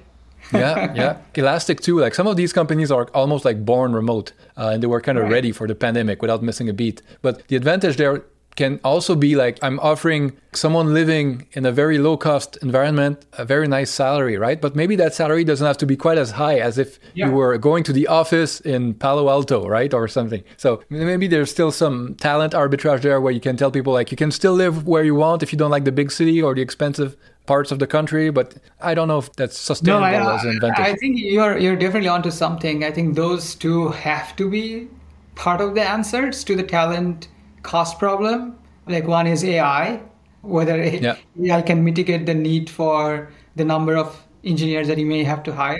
I think lots of people listening to this, if they're not programmers, if they're not in that world, they may imagine that coding is like you're sitting all day thinking deep thought, doing like algebra and like just doing logic on screen, right? And building the app. But a huge portion of coding is I'm going to go on Google and try to find something on Stack Overflow and cut and paste some code from someone. It doesn't work. You change a few things. You go on Discord and chat with someone. And then like a bunch of it is like template stuff and boilerplate stuff. And you're trying to like figure out stuff. So if you can do that much more efficiently with something like Copilot or Ghostwriter or these types of software, that frees up especially the good engineers' time for doing higher value stuff. Right? It's not so much that all of a sudden you don't need the engineers. It may be that the engineers you have produce more value because they're spending less time on the stuff that adds no value, right? Some stuff is creation and some stuff is just typing, right? And if you have less of the make work typing stuff, well, maybe you get more of the rest. I hope so. So the other aspect that you mentioned is talent in the remote, like outside US talent. That has to be also part of the answer. Obviously, I think US doesn't have really a monopoly on talent. Talent is much more geographically dispersed and distributed than opportunities are, right? There are no Americans on this call today. Well, no Americans. I am in the US though, so... Yeah. No, I meant originally. Right. Originally, right. So, but I totally think that can be part of an answer. But I don't see the evidence for Datadog's case though. Like, yes, they have a lot of employees in France. But when I was looking at like their operating expense per overhead, it's still like $300,000. You know, if you look at Adyen's income statement, it's blindly obvious that they have some sort of advantage. That's a good point. Right? So that's one. And also like Adyen is also like they don't hire. They really build that company much more efficiently. We can talk about the questions. We can talk about potential concerns. Most of the answers seem to be TBD. I think the onus is on many of these management of these companies to at least show us a glimpse of what can be. Like, you know, most of us at least just assume that these companies will scale it to a much more profitable business. Now there are obviously a lot less believers out there, right? So it is a time for them to at least show a glimpse or at least some sort of, you know, like, I can't believe, like, I don't know, like who exactly this management, many of this, you know, management of these companies surround themselves with. Isn't there anybody to tell them that non-GAAP margins are just not going to work? That's not how the math works. I can't believe that people are still kind of, you know, boasting on, we are 25% FCF margin or 20% non-GAAP margin. Like, yes, I understand. Like you wanted to say that you wanted to preach that to analysts in 2020, 2021. But it's clear that even if, sell-side analyst is never going to tell it on your face. Like, because if they tell you, you know, they will be blacklisted, they will probably not get the invitation for the call, all sorts of things. Like, you know, you can't expect that level of, you know, bold statements from sell-side analysts. But there should be people in those companies, in investor relations department, who are talking to many buy-side people, probably many other investors. We should be telling them, like, how exactly the math works. If you're managing your long-term target to be 22% operating margin and then give a very specific guideline. What is this long-term stock-based compensation? Is it 5%, 10%?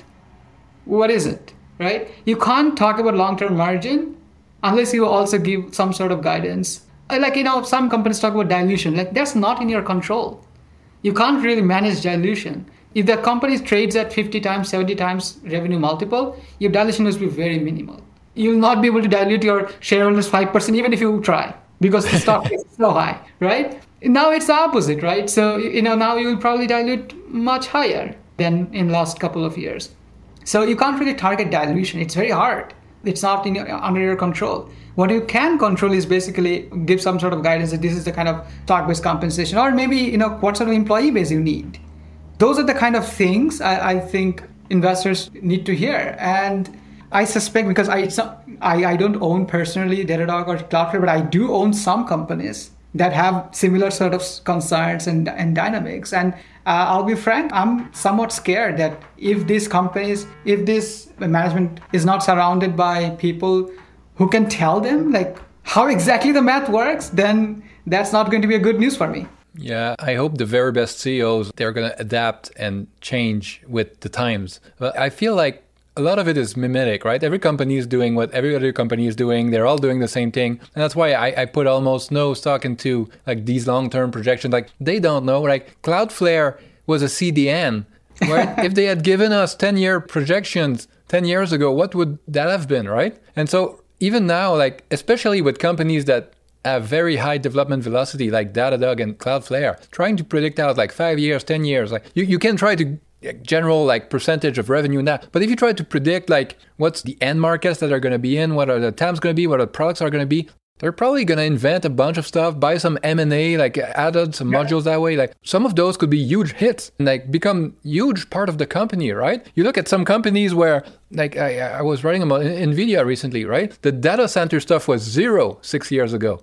And now it's the majority of their revenue, right? So some companies are very fast moving like that. Like if you have a gravel pit somewhere, you can probably predict out like 5 years, 10 years, you're still going to be doing kind of the same thing. But with these companies, it's so hard. So it's more about having good management that's going to be able to every day along the way make good decisions, and all those good decisions, they add up to a good end result, right? I totally agree and understand, but you still need to have the correct framework. Oh, for sure, right? For sure. So if you have a wrong framework, like, if you're going the wrong direction, then, no matter what you see on the road, it doesn't matter because you'll end up in a different destination, right? If you are under the impression that as a CEO, your job is to basically post 30% FCF margin or 20% non-GAAP operating margin, you will deliver that. But you don't have the right framework.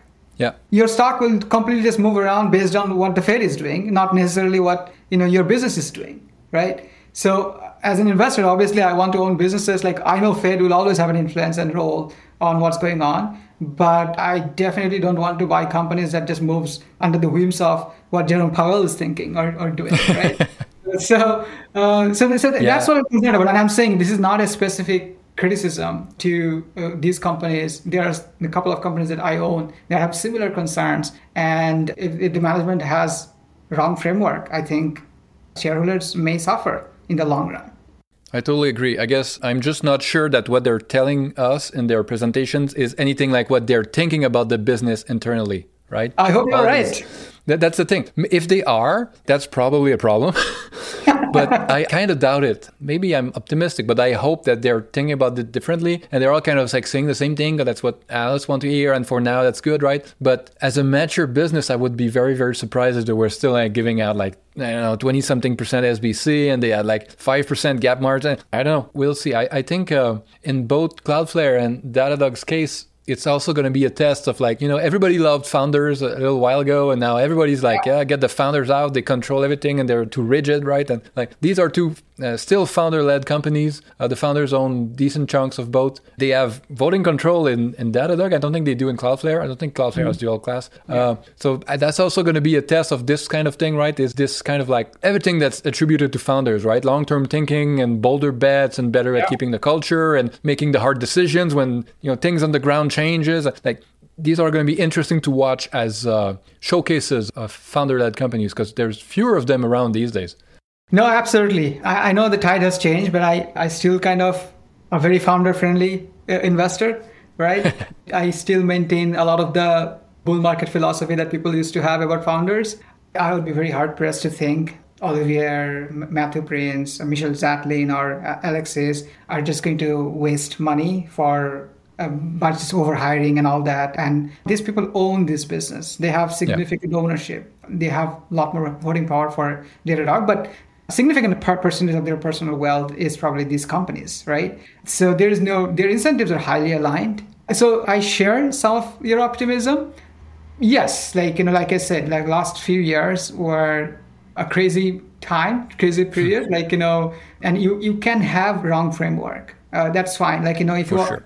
Right, and if you talk to an investor and they're all saying, give us 50% growth, and that's how you're investing, that's how you're hiring, that's how you're kind of going.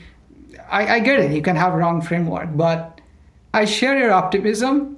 It is highly likely that they'll be able to figure out the right framework over time as kind of, these things persist. I think a lot of people, perhaps including, us, are still kind of I don't know, hoping that, things are kind of going to be normalized and it's not going to be as bad. But let's say if the recession happens in 2023 and it's actually worse than feared, I think the message will be there to these management teams. These are not dumb people, right? They should, if Matthew Prince takes 15 minutes of his day, he can figure it out, that how exactly shareholder value is created, how non-GAAP margins are just not a right framework.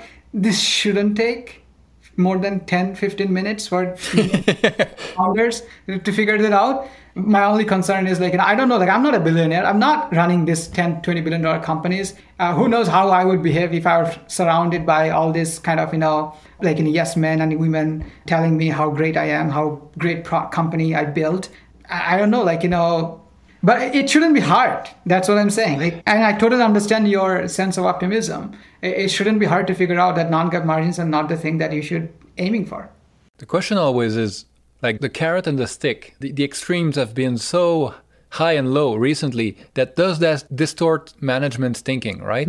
So last year, when prices were super high, right, is that getting them to drink their own Kool-Aid and be like, oh, we're geniuses, we can do anything, we can hire anyone. And now, a company is a complex thing, right? There's a bunch of pushes and pull and macro noise and effects and employees. And so these days, they miss out the expectations from the street by 1% and the stock has done 20%, right? Is that going to give them PTSD in the other direction and be too conservative, right? Too now we're going to cut back on a bunch of stuff that was creating great value, right? But let's have a thought experiment for a second.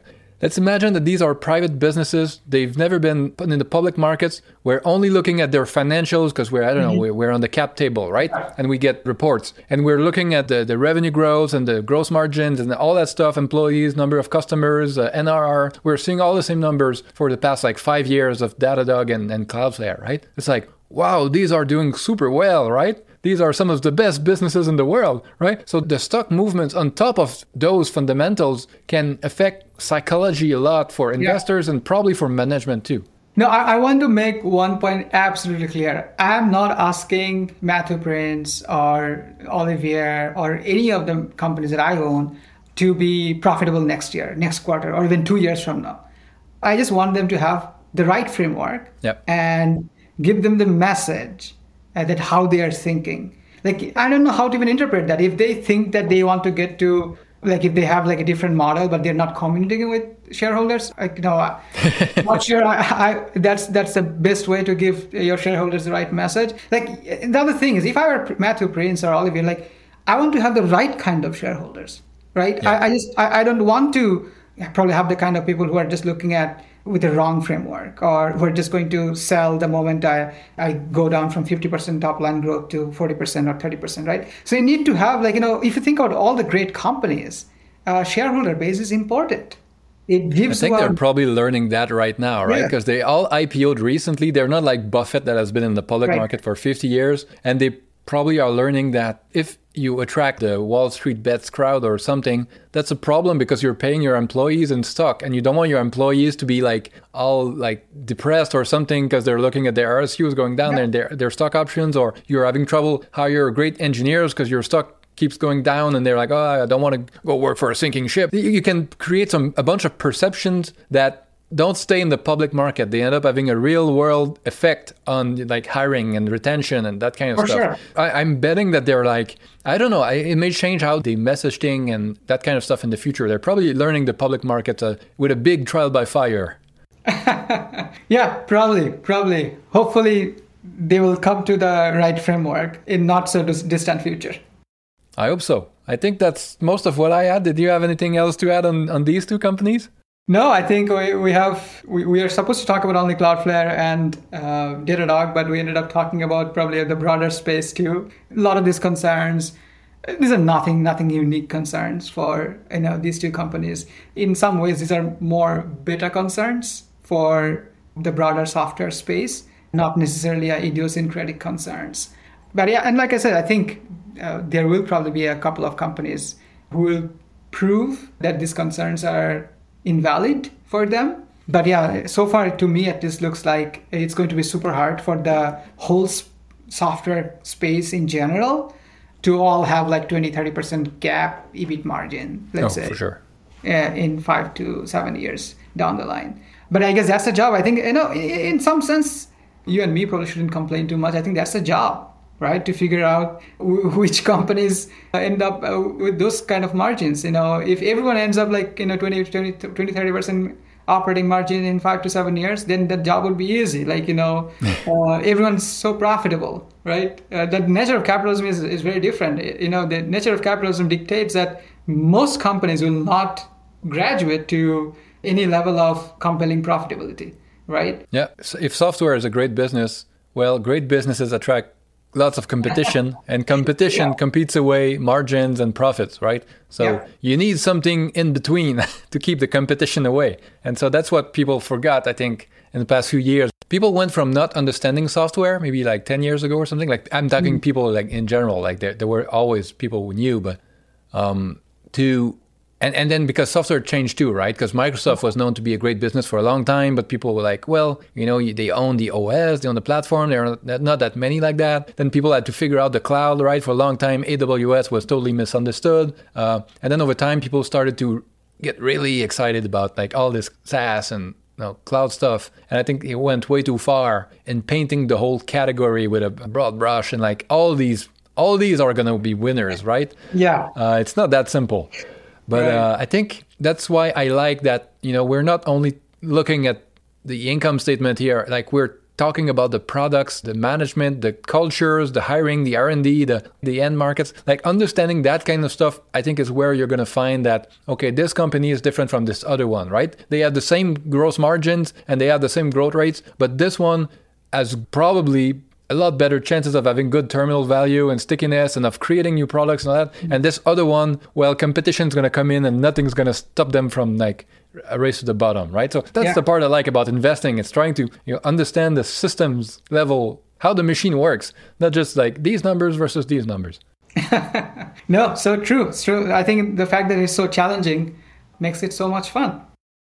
That's a good place to end it. Have a good day, my friend. Same to you. Take care. Bye-bye.